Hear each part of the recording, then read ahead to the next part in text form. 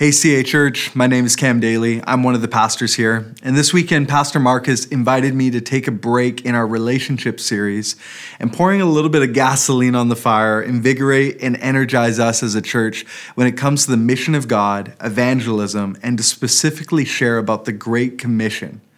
You may have heard in recent months through announcements, social media, in our services that Jessica and I have felt the call to plant a campus of CA Church in a nearby sister city of Port Moody. For us, Port Moody is home. We had our first date here. We worked in the city. We went to school here, had our wedding reception there. And as well, recently, our daughter was even born in this city. And so for us, we heard this call, but it was a bit of a conflicted calling. As we loved youth ministry so much, loved our students, but as we were searching his word and listening to his whispers and talking to people close to us, it became clear that we were called to go, even though it would mean leaving youth ministry. As I've been telling people our story and our call, some people have thought to themselves, or maybe even said out loud, like, why would you do that? Aren't things going great with youth? You get to lead such great students, one of the biggest youth ministries in the region, speaking at camps and conferences. And soon you've got this brand new building. Could you imagine what you could do there? And they're not wrong. It's been such an honor and privilege, and it's so cool to be able to serve our students. But Jesus has been calling.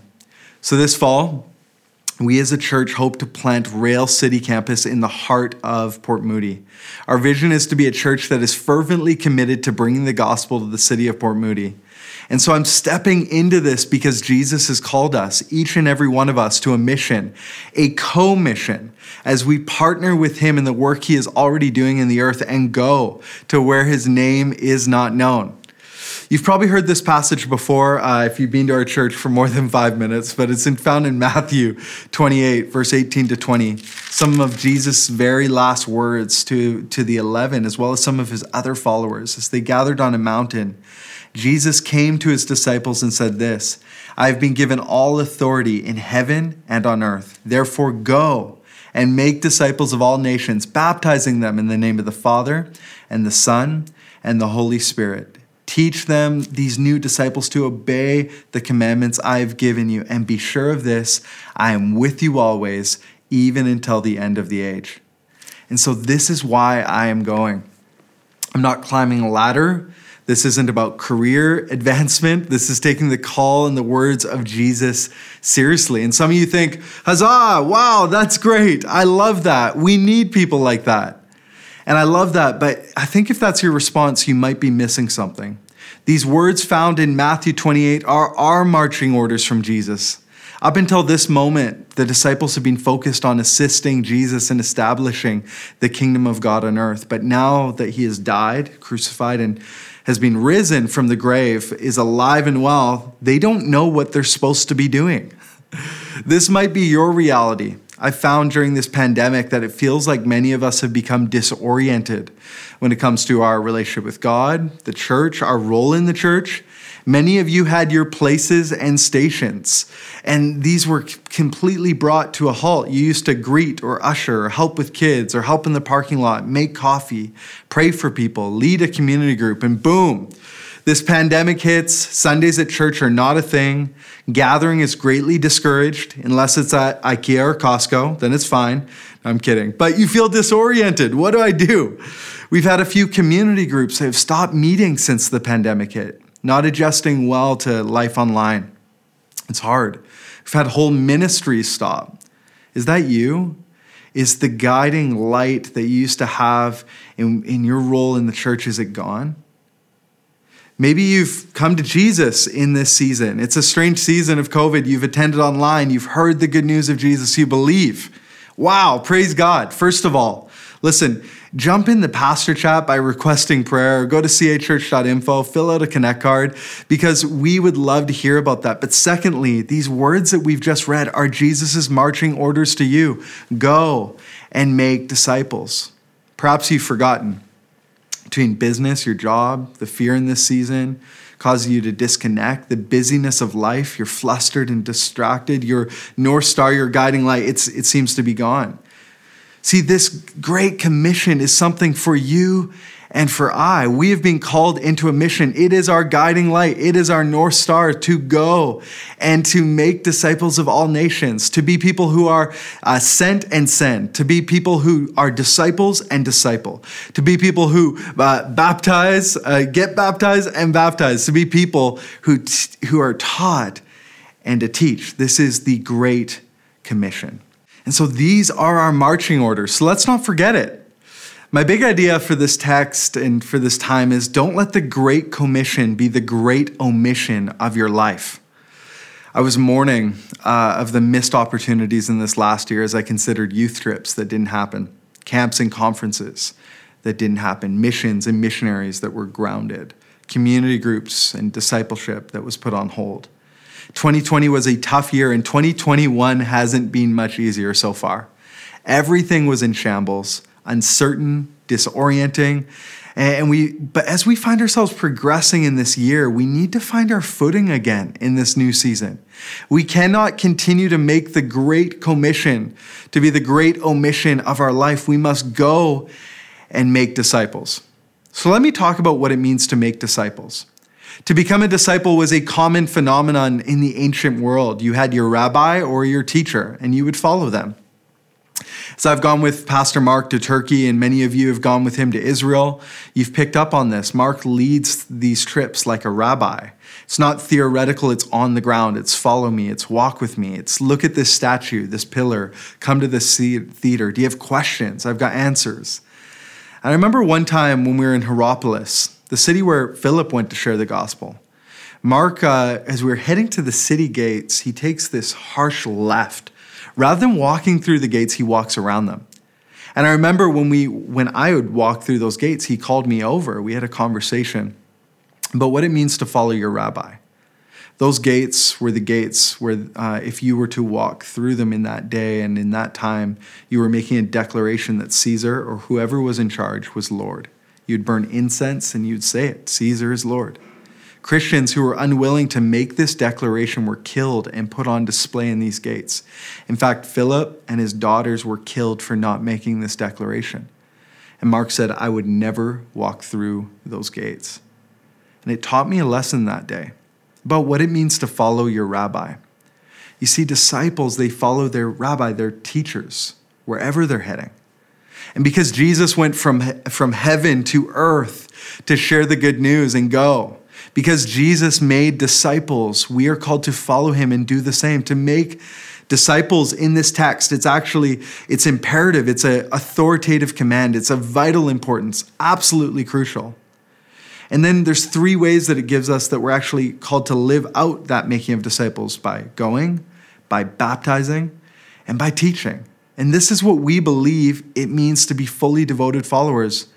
And for you and for I, it might look different. We live in different cities, and there's unique ways in which this will play out. But all of us are called to go on mission with God, this co-mission into what Jesus is doing. In the sense that it's not just some of us. This work is not reserved for professionals or the specially gifted or the cream of the crop, but rather every believer in all of the earth of every age and demographic and background.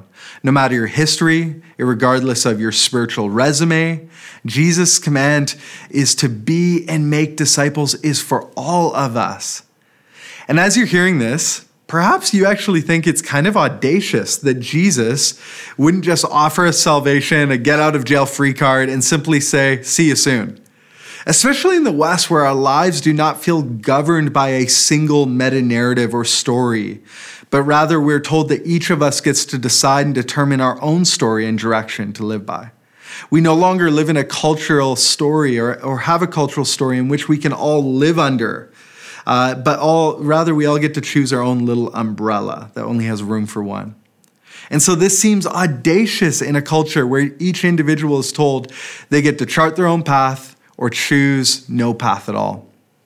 I don't know if you've been to Mariner Brewing in Coquitlam, but they actually have a slogan written on the wall and on some of their bottles. It says, set no path, never get lost.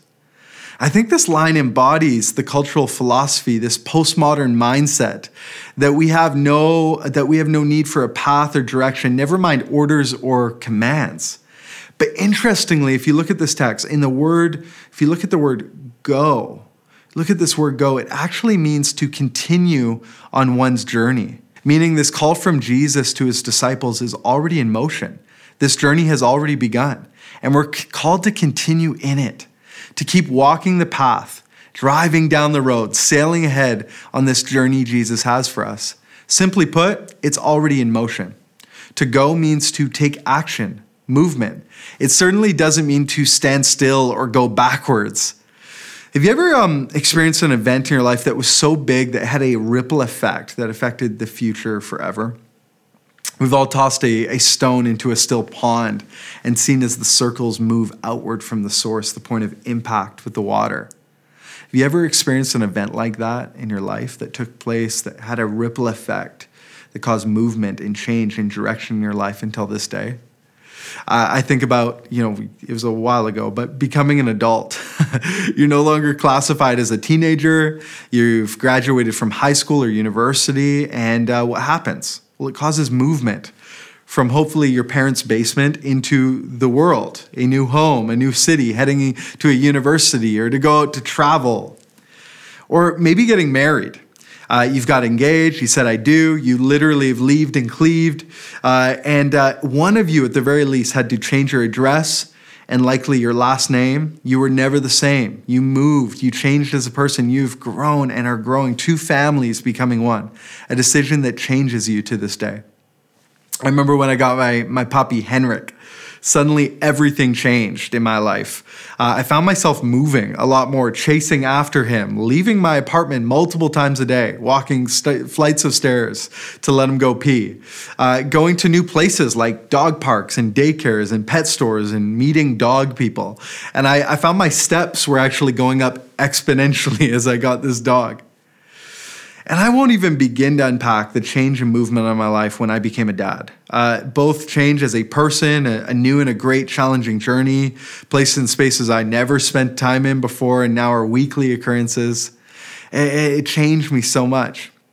I think of more bigger cultural narratives, like things that happened in the United States where racial justice was brought to the forefront of our mind. It caused movement as millions of people took to the streets, speaking out and wanting a new future. I think of the inception or the beginning of the internet. It changed the way we get information, communicate, meet, date, have fun, access entertainment, even the way we shop. It caused us to move in an entirely different direction as a people. Well, this person, Jesus Christ, it upstages them all.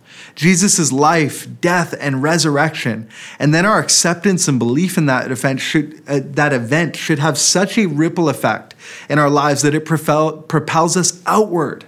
Should create movement in our life from something to something. Jesus has changed the world. There's more songs sung about him, books written about him, prayers prayed to him. More people claim to be his followers. People have died because of him, but also found life because of him.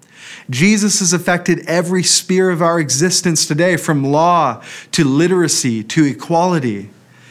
And the day you said yes to Jesus, it should have changed you.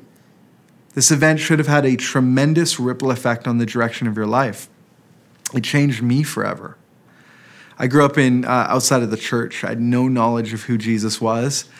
I heard and I believed in this event in history that God so loved me that he sent his one and only son to live, to die, to rise for me so that I would not perish forever, but rather have eternal life. This reality changed the trajectory of my life. And this event has created such a movement in people's lives that those who believe like me should never be the same. It's a new existence, is another way of saying it. The resurrected Jesus in this text, he appears before the disciples to initiate a new order of existence. Jesus says to his disciples, because of all that I've done, because of my life, because I've died and rose, because I'm King of Kings and Lord of Lords, the risen Son of God, there is a new direction for humanity, an old mandate really given new implications. You may recall the first commandment given to man, be fruitful and multiply. And so Jesus, in a sense, is giving this old command a new meaning. People, you make people. So disciples, make disciples. Go and make disciples of all nations. So what does this mean when it says all nations? Well, simply, it does mean people of every background and demographic. People of of all cultures, of all races, of all places on this planet. They're included in this. And Jesus uses this word when he says all nations or all peoples. It's specifically actually talking about those who are Gentiles, meaning they didn't believe what the Jews believed, those who had not heard the good news about Jesus. This is an important clarification because we're called to go and make disciples of not just those who are like us or believe what we believe or think the way that we think or look the way we look, but rather we are called to go to those who are different than us, who believe different than us, think different than us, have a different worldview from us, and those who have not entered this journey with Jesus. This is why we as a church go to the nations and work with our global partners to bring the gospel to people groups in need and those who have never heard. This is why we are planting Rail City Campus. And from day one, we actually want to have a connection with our global partners in Mexico and have mission there as part of who we are. Because what we do here, we do there. You'll hear Mark say this, and what we do there, we do here. This is why we as a church have made multiplication through campus and church planting part of our plan in the past, and it's going to continue to be in the future. Because we are called to go to those in our region who don't know Jesus. And this is why we are going to Port Moody, because there are friends and families and neighbors, thousands of people who do not know Jesus. In the last census in 2011, 47% of the population claimed to have no religious affiliation, to believe nothing, no guiding light, no greater story, just lost. And that number is higher than Vancouver. In the same census in Vancouver, only 44% of the population made that same claim. And that number, it's only going to certainly be higher in this year's census. More than that, there are people coming, tens of thousands of people coming to the city in the next 20 years. The population is expected to double by 2040 in Port Moody. Who will go? Who will tell them about Jesus? Who will share with them the event that changed the world? Paul says it this way in Romans chapter 10, verse 14. For everyone who calls on the name of the Lord will be saved. But how can they call on him to save them unless they believe in him? And how can they believe in him if they've never heard about him? And how can they hear about him unless someone tells them? And how will anyone go and tell them without being sent? That is why the scriptures say, how beautiful are the feet of the messengers who bring the good news. Everyone who call on the name of the Lord will be saved. Paul says, saved. Saved from what? This is why this matters. And I'm not sure whether we talk about this reality enough anymore. Saved from an afterlife completely separated from God forever. This should matter deeply to us. This should break our hearts. This should compel us to live differently. If we truly love our fellow man, if we truly love our neighbor and our friends and our families, this should bother us. I remember I was watching this documentary where they were capturing the death of our ocean's corals because of the shifts in water temperatures and chemistry and things like that. And I was so upset. I was so upset. I love creation. I love marine life. It's a passion of mine, but I suddenly felt this great conviction because I had wept harder over the fact that corals were passing away than the fact that my neighbor didn't know Jesus. A friend of mine was driving through Vancouver a couple of years ago, and he passed by this place where it's a chicken slaughterhouse. And there was hundreds of people outside holding signs. Chickens are murdered here. Chickens die here. And he just thought to himself, really? This is what gets people up in the morning? Don't get me wrong, I'm all about us treating animals fairly and rightly, but really this matters more to us than our neighbors, our friends, people who are starving and dying all over the world. Remember a few years ago, there was a guy from the United States, I don't remember his name. He went hunting and he killed a lion named Cecil. The world was outraged. Social media was rumbling. People were tweeting and posting, and he even received death threats. And don't get me wrong, I recognize this lion had a special relationship with that region and people and all that kind of stuff, but it just made me think, wow, we as people, we've gotten off pace. We've fixated on the wrong thing. People in our world desperately need to hear about Jesus Christ.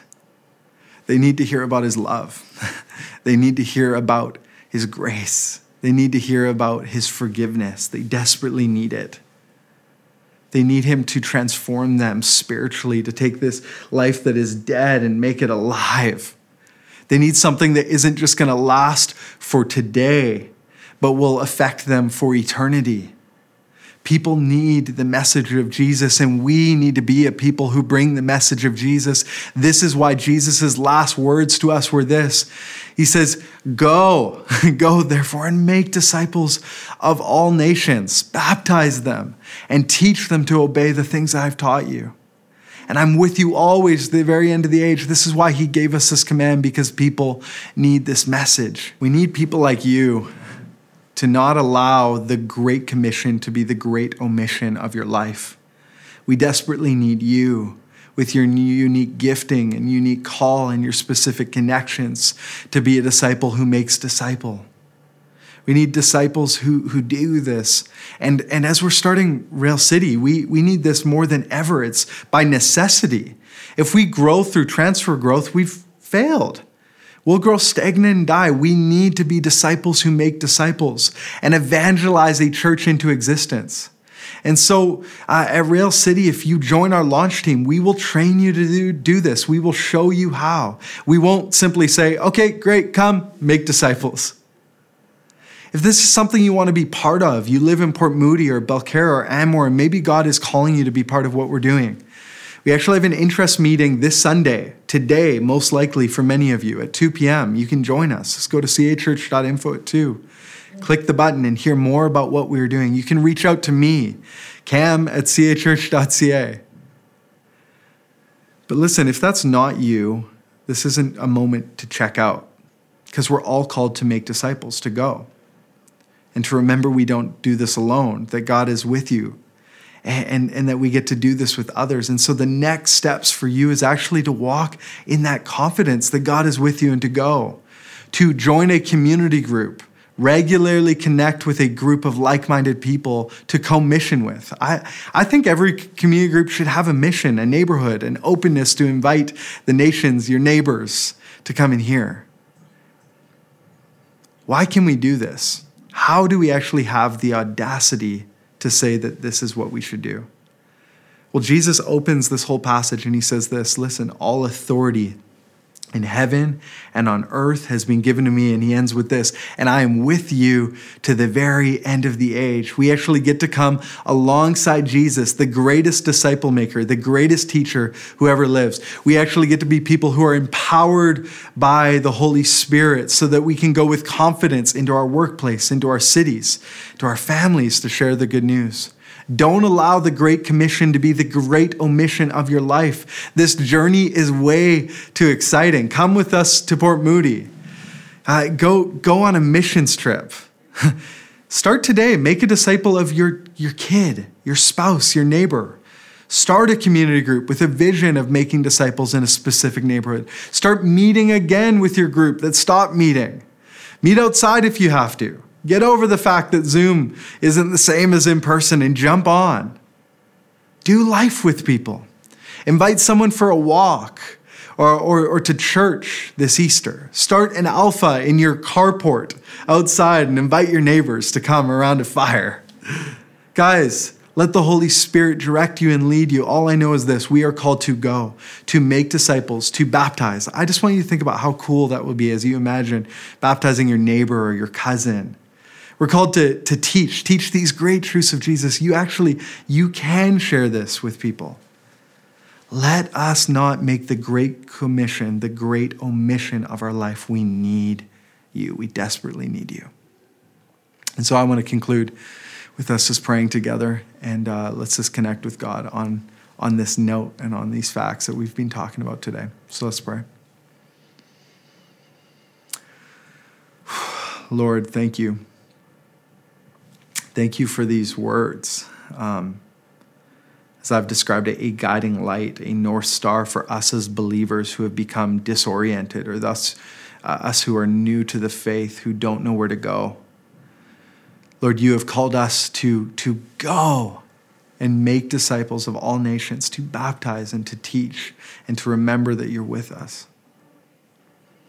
And so, Lord, I think about some of my friends right now who are listening and they don't know you, Lord. And maybe that's you right now. You can, in your heart right now, just pray and say, Jesus, I believe this. Jesus, I want to be part of your mission here on earth. Jesus, I want to go on this journey and I want to help others to come to know about this truth that I've come to know. If that's you right now, just pray something like that in your heart and in your mind.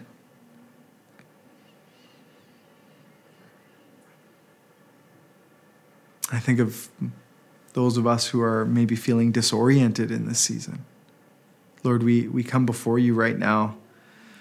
And in the midst of the disorientation and the craziness of this last year, maybe for some of us, we've lost our way. We had a specific space that we did ministry in the church, and then things shut down, and really that part of our life shut down. And Lord, for those of us who are in that camp right now, Lord, we just say, oh, we're sorry. We're sorry that we've gotten lost. We're sorry that we've headed down different paths. Lord, thank you for your word today that reorients us and reminds us of this great and incredible mission that we get to enter into with you. And finally, Lord, I pray by your Holy Spirit right now, you would actually maybe bring to mind, you would, by your Spirit's creativity, give us inspiration or direction about how we can do this in a way that is not so interconnected with a ministry or with a church, but in our day-to-day, in our workplace, in our families, in our neighborhoods. Lord, how can we actually live this mission out as individuals with the community? Spirit of God, would you actually just speak to us right now? And I want to give you a few moments just to speak and bring to mind any ways you're calling us to go.